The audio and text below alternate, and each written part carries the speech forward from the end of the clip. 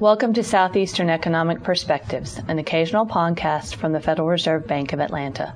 The following discussion provides insights into the Southeastern economy from the Atlanta Fed's Regional Research Team.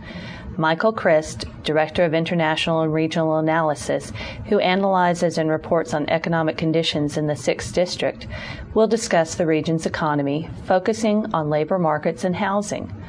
Following his remarks, Whitney Mancuso, an economic analyst who is a specialist in real estate, retail, and state government, will comment on consumer spending. Regional data and reports from our business contacts indicate that economic activity in the 6th District continues to expand modestly, despite the downturn in housing markets. Residential housing construction remains very soft in the Southeast, with the most severe downturn continuing in Florida markets. March data show that sales of existing homes were down over 25%, and permits for new residential construction were down over 50% on a year-over-year basis. Both realtors and home builders in Florida tell us that they do not expect conditions to improve soon. Housing is weak elsewhere in the Southeast, but not as bad as in Florida. Georgia permits are also trending down and are off year-ago levels by roughly 25%. Georgia realtors and home builders are also not expecting improvement through the summer. Outside Florida and Georgia, permit growth is also negative, but much less so, around 10% year over year. Gulf Coast rebuilding is helping support permit growth in the district, but not enough to offset the large declines experienced elsewhere. We continue to watch the data and listen to the expectations of our contacts in the industry. As of now, the permit data we see, combined with the comments from realtors and home builders, leads us to conclude that the housing downturn in the district has not yet bottomed out. How does the weakness in the housing sector translate into the broader regional economy? Well, to date, there are few signs outside Florida that the housing correction has spilled over significantly into the general economy.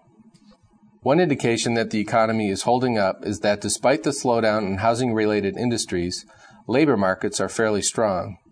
The states of the 6th District added nearly 120,000 new jobs in the first 4 months of the year, and the unemployment rate for the region held steady for the 4th consecutive month at 4.0%.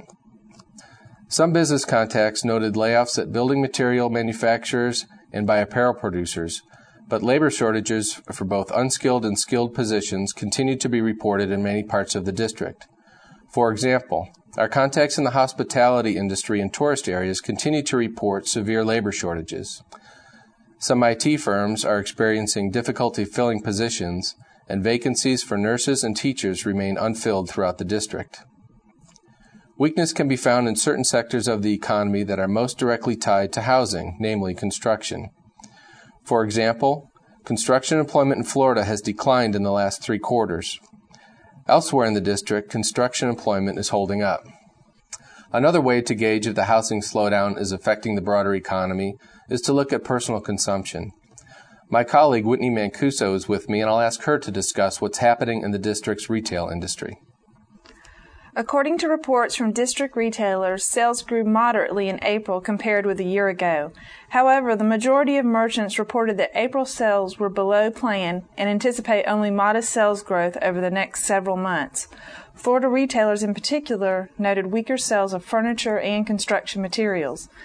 Data on retail sales are not readily available at the state level, so we look at sales tax revenue to gauge trends in consumer spending. What we see is that outside of Florida, sales tax revenue growth remains positive. Sales tax revenues are not as strong as they were in 2005 and early 2006, but year-over-year growth in the district states outside of Florida is around 5% using the 3-month average. In Florida, sales tax receipts are clearly slowing. Year-over-year growth turned negative in January and remains there. Florida tax data show that sales slowed in the automotive, consumer durable goods, construction, and business investment sectors. Sales of taxable construction materials, home improvement, and furniture were all down. Therefore, to date, we see no clear evidence that the slowdown in housing has translated into a more general economic weakness, except in Florida. Thank you, Michael and Whitney. Again, we've been listening to Atlanta Fed Regional Research Team members Michael Christ and Whitney Mancuso provide insight into housing and the Southeastern economy. This concludes our Southeastern Economic Perspectives podcast. Thanks for listening, and please return for more podcasts. If you have comments, please send us email at podcast@frbatlanta.org.